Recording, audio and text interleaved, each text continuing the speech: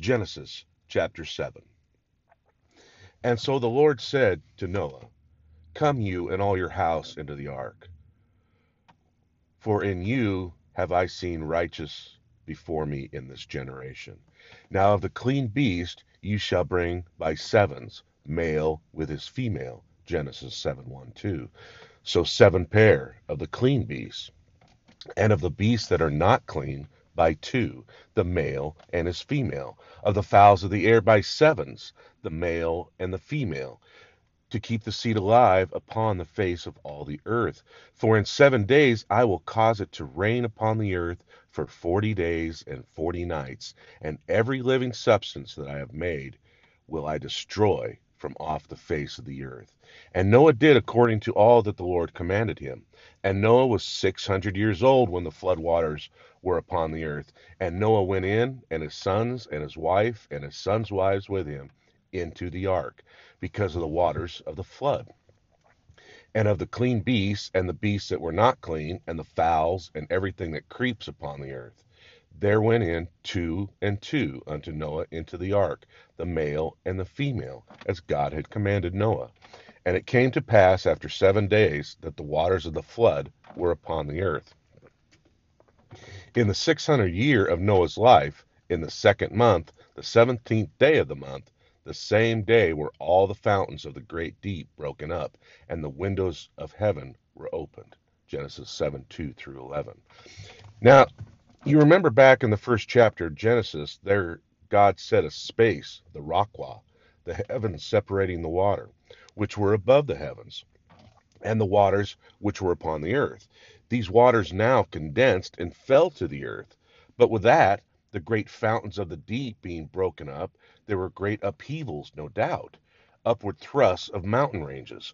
It could be at this time that the Himalayas did rise out of the sea, as former mountain ranges collapsed into the sea. The pressure of the water, as the ocean bodies, were moved. The pressure pushing downward upon the new ocean beds would thrust up mountain ranges and would create a whole violent change in the geographical surface of the earth. And I have no doubt, but there were many dramatic changes as far as geography is concerned at the time of the flood. As mountain ranges would disappear, the great fountains of the deep being broken up, the rain descending, the pressure of the new oceans and the changing of oceans, and so forth, would of course create great changes.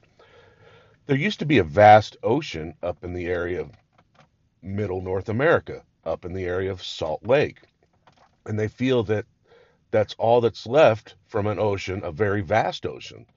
So you go over to the south rim of the canyon there, and you find at the 8,000-foot level fossil remains of sea fish, shells, mollusks, and so forth. So that area was once covered by a vast ocean.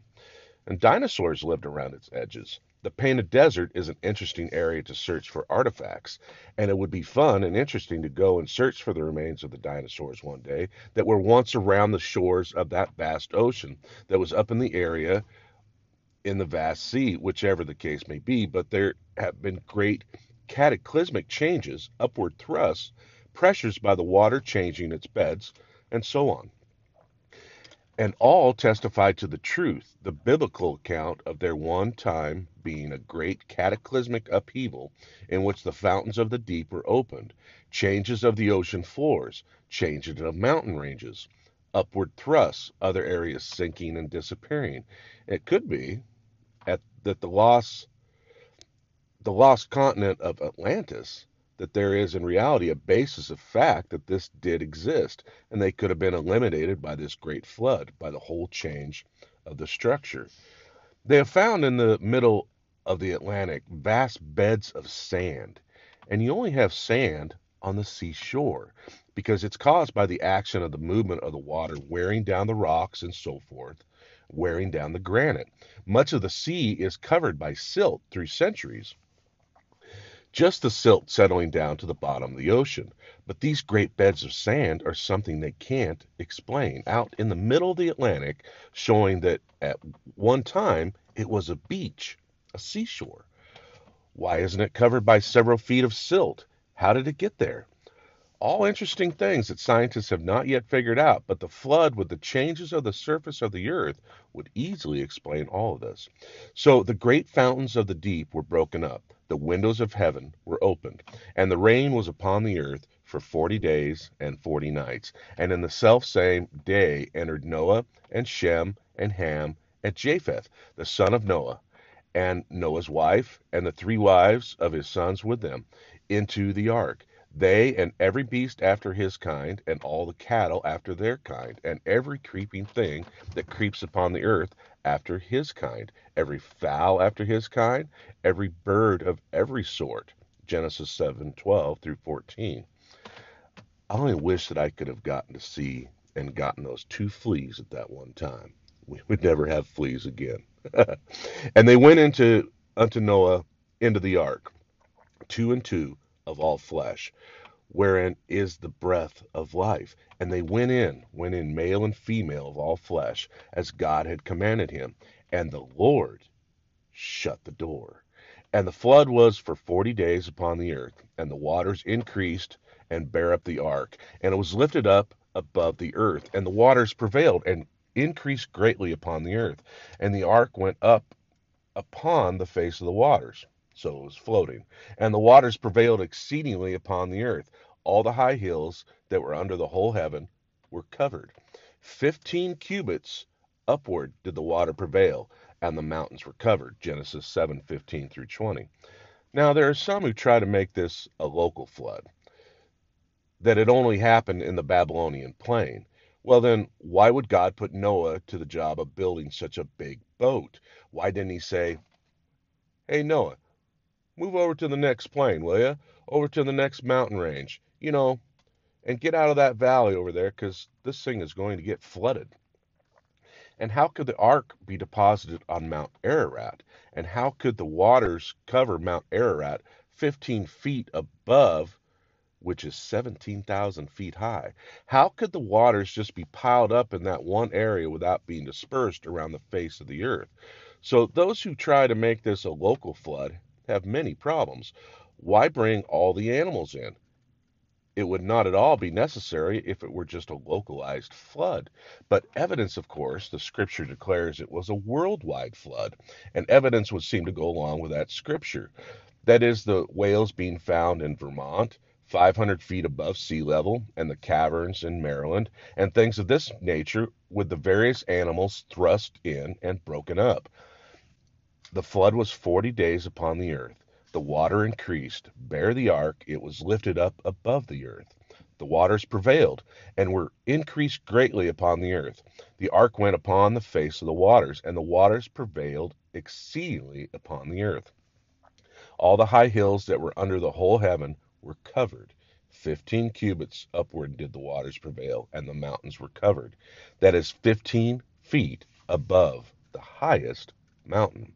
And all flesh died that moved upon the earth, both of fowl and cattle and beast and every creeping thing that creeps upon the earth, and every man, all in whose nostrils was the breath of life, of all that was in the dry land, died.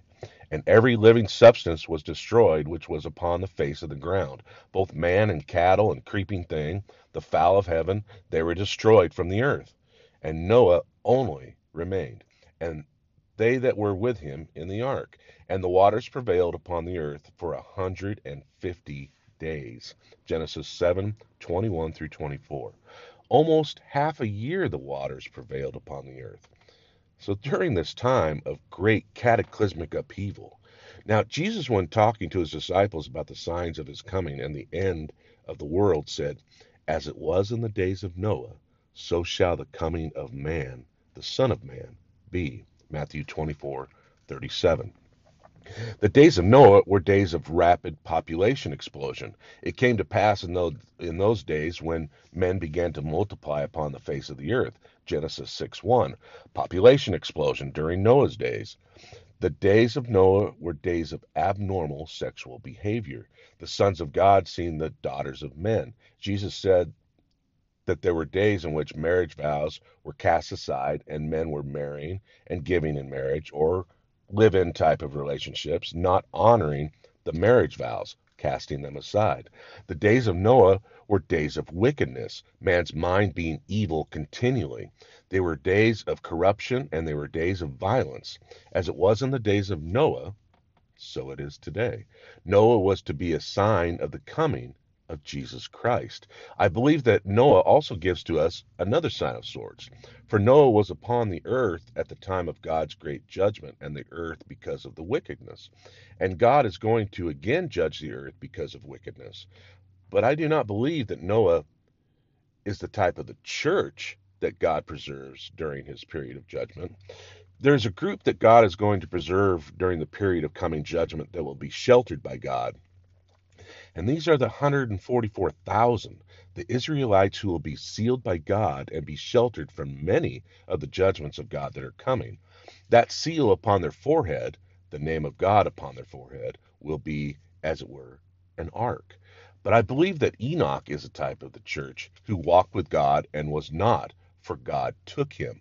But before God took him, he had this testimony that he pleased God, and Enoch was taken up before the flood, before the judgment of God, being a type of the church, and Noah, the type of the 144,000 Israelites that are sealed, is protected by God and taken through the judgment of God that is coming upon the earth, even as the 144,000 will be protected and taken through. The interesting thing to me is that God placed Noah in the ark and he shut the door.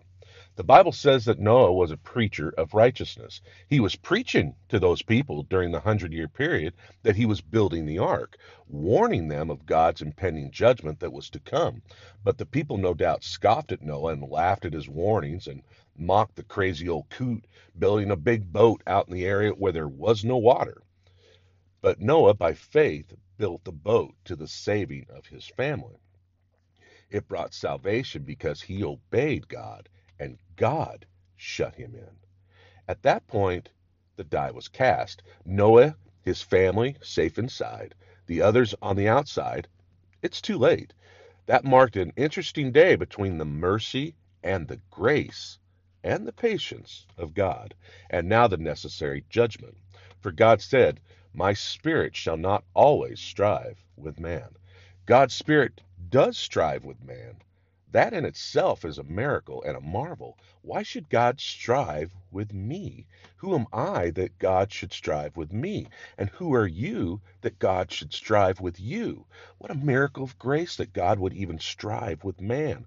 What a marvelous demonstration of his condescension, of his love, and of his concern that God would even bother to strive with man.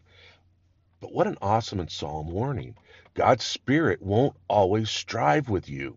In Hebrews, we read of those who have done despite to the Spirit of grace, who have counted the blood of the covenant wherein Jesus was sanctified an unholy thing, done despite to the Spirit of grace. And there remains for them that certain looking forward to the fiery indignation of the wrath of God, by which his enemies shall be devoured. For if he who despised Moses' law perished in the mouth of 2 or 3 witnesses, how much sorer punishment, suppose you, he should be counted worthy who has trodden under foot the Son of God, counted the blood of his covenant an unholy thing, done despite to that Spirit of grace that's been dealing with his heart. Hebrews 10:27 through 29. God's Spirit will not always strive with man. There is a time we know, not when, a line we know, not where, that marks the destiny of men between sorrow and despair. There is a line, though by man unseen, once it has been crossed, even God himself, in all his love, has sworn that all is lost. It's possible for you to say no once too many times. It's possible for you to do despite to the Spirit of grace. It's possible for you to cross that line between the grace and the mercy and the patience and the long suffering of God and the judgment of God. There came that day when Noah went in and God shut the door. What a glorious day when God shuts us into himself, to that ark of refuge that he has provided for us through our Lord Jesus Christ. And I become a part of his beautiful kingdom through faith. May God, by his Holy Spirit, speak to each of us as we continue our journey through Genesis. Father, we thank you for the privilege of studying your word together, looking over these interesting things. Thank you for the record, Lord, that leads us to Jesus Christ and eternal life in him. Lord, let your Spirit, your Holy Spirit, now implant upon our hearts your truth. In Jesus' name, amen.